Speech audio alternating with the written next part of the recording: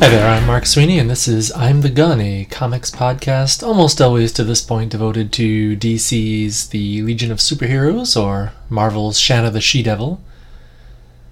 Not the case this time out. This episode was originally slated to be the next Shanna showcase, which would continue my indexing of Shanna's significant solo appearances, but I'm forced to stall a little bit in order to get a little context for the Jungle Queen's upcoming chronological appearance. We're talking the late 80s, early 90s.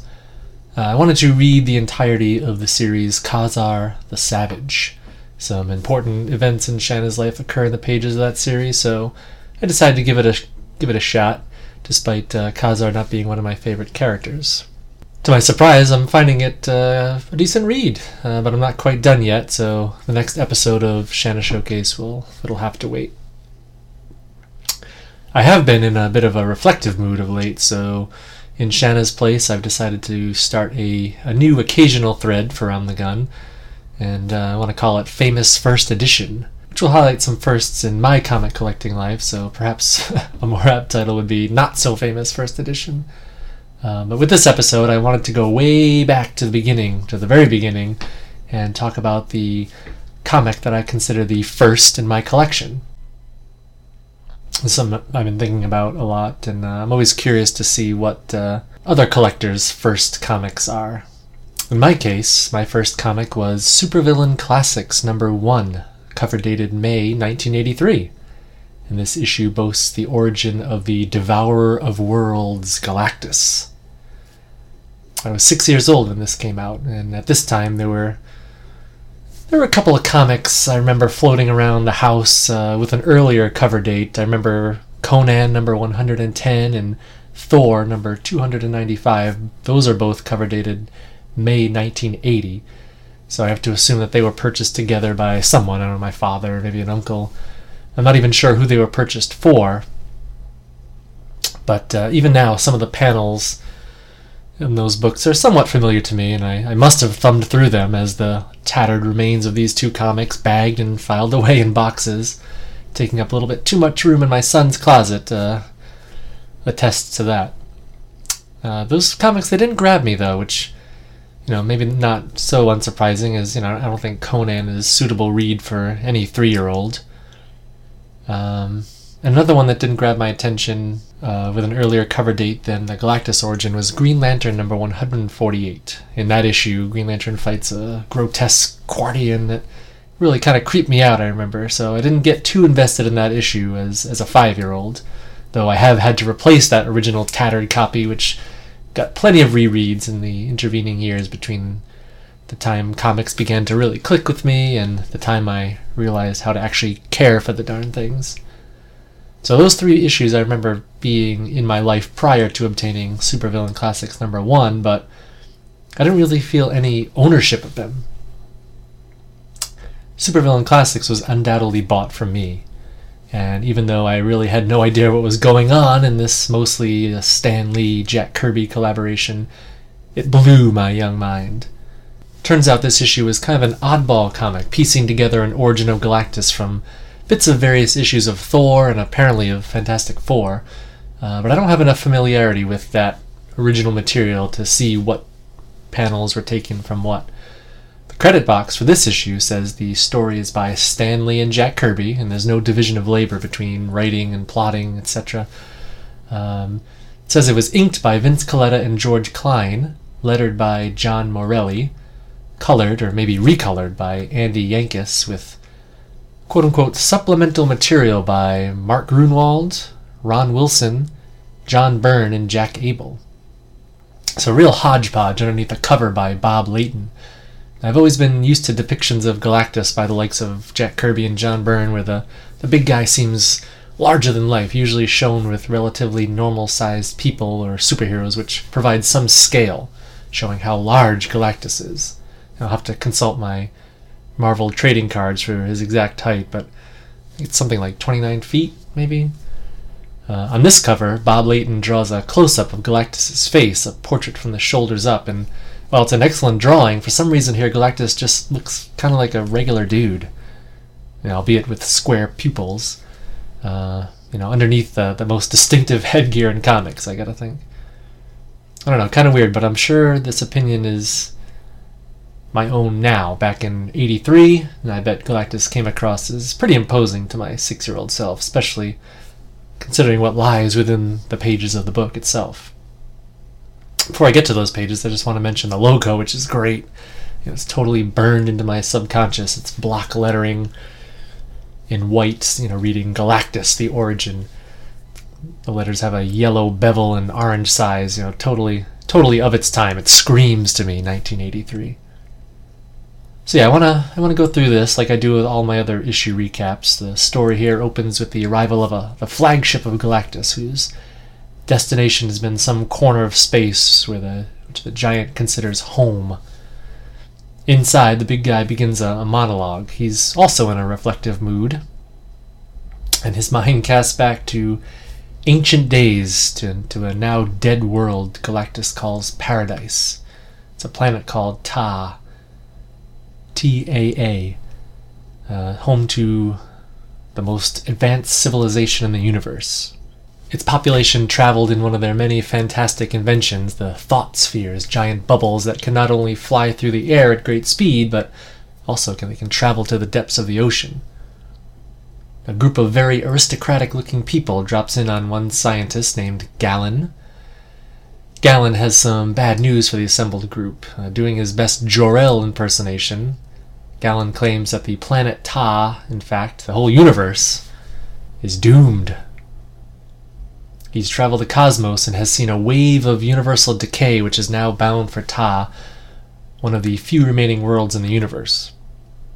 Even now, deadly radiation is killing one by one the various species of Ta.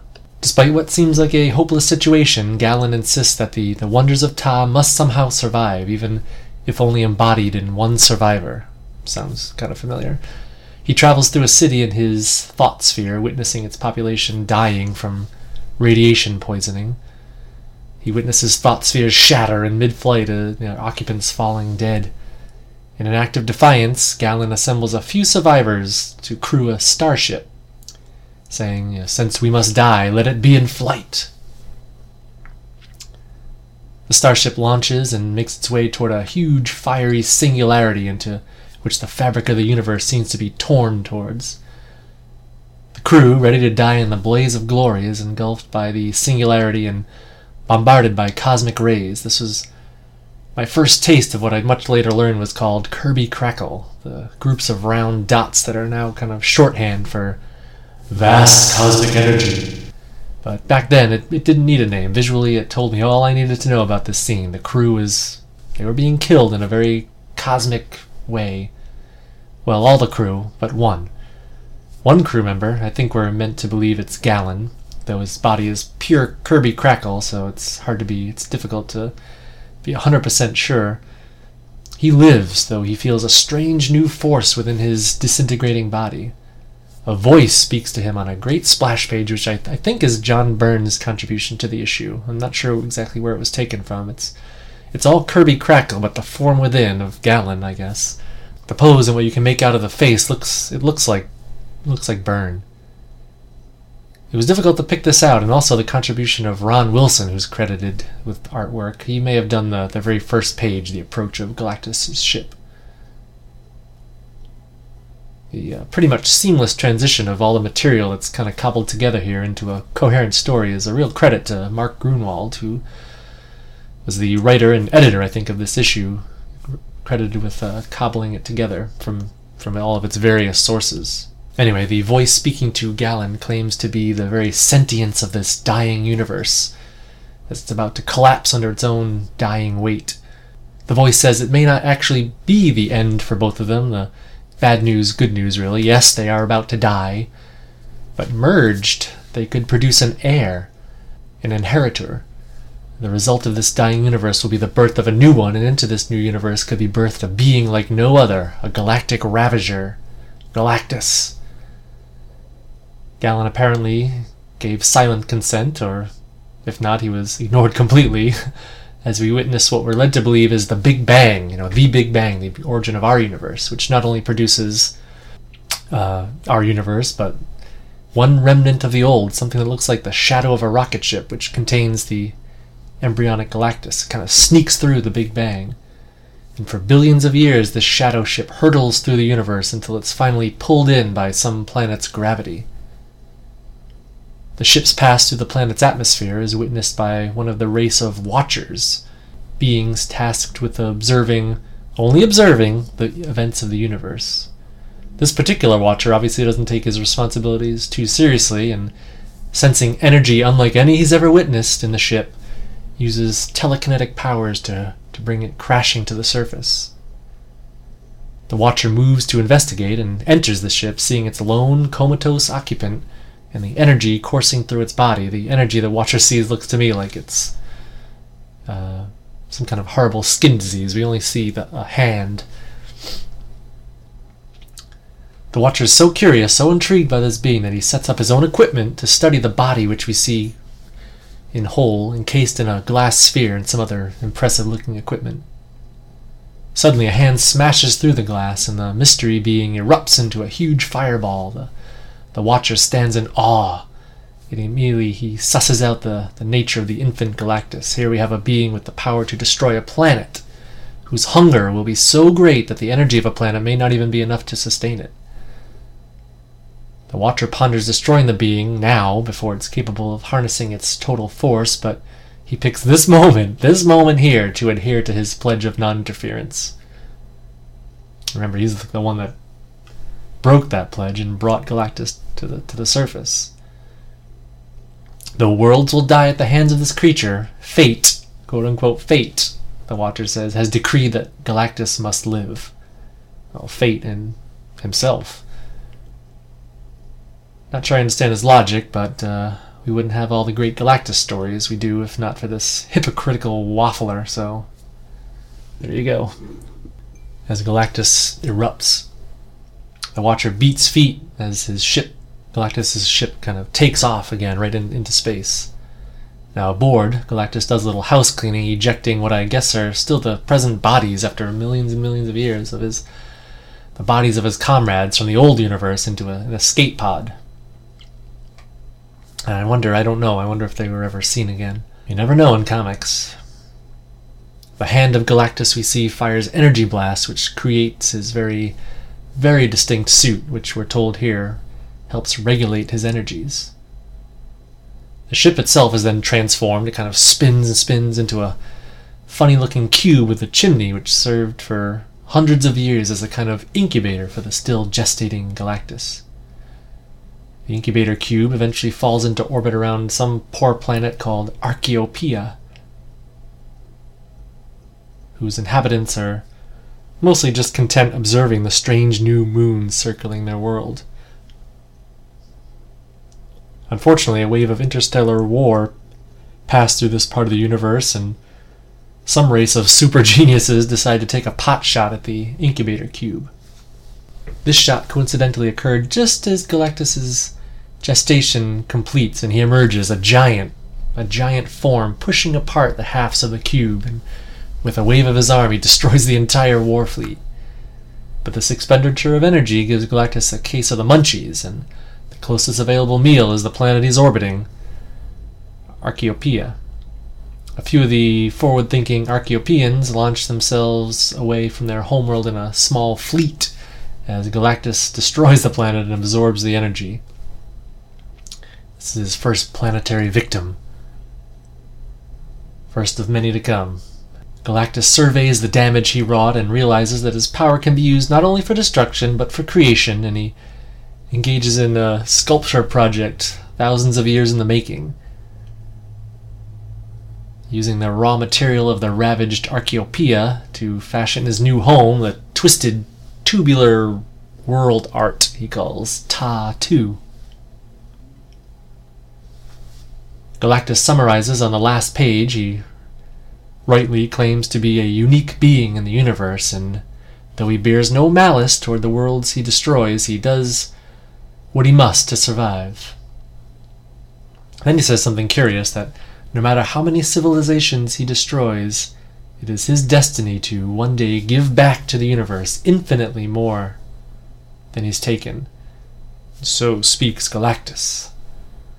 Well, I think even to this point, I think the universe is still waiting.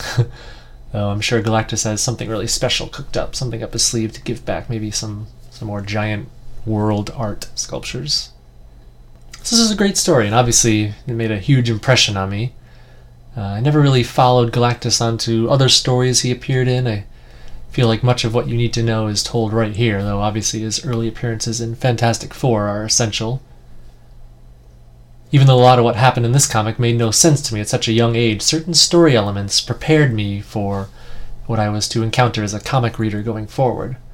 The influential artwork of Jack Kirby, and maybe sometimes overwrought but definitely dramatic scripting of Stan Lee. The obvious parallel between the fates of Ta and Krypton. And that wave of universal decay that destroyed the old universe would pave the way in my mind for something like the wave of universe-killing antimatter that made its way through DC's Crisis on Infinite Earths, which was an even more influential comic of my youth and kind of shaped my comic tastes even to this day. And like I said, I'm really curious about other collectors' first issues and how they informed either their tastes or their collecting habits. What was your first issue? Let me know by leaving a comment on the blog, imthegun.blogspot.com, or emailing me at imthegun@gmail.com. I think that's going to do it for this episode. Please check out previous episodes of I'm the Gun either on the blog or on iTunes. I'll be back soon with more Shanna Showcase and Reboot Review, maybe some other goodies, so till then, don't eat too many planets.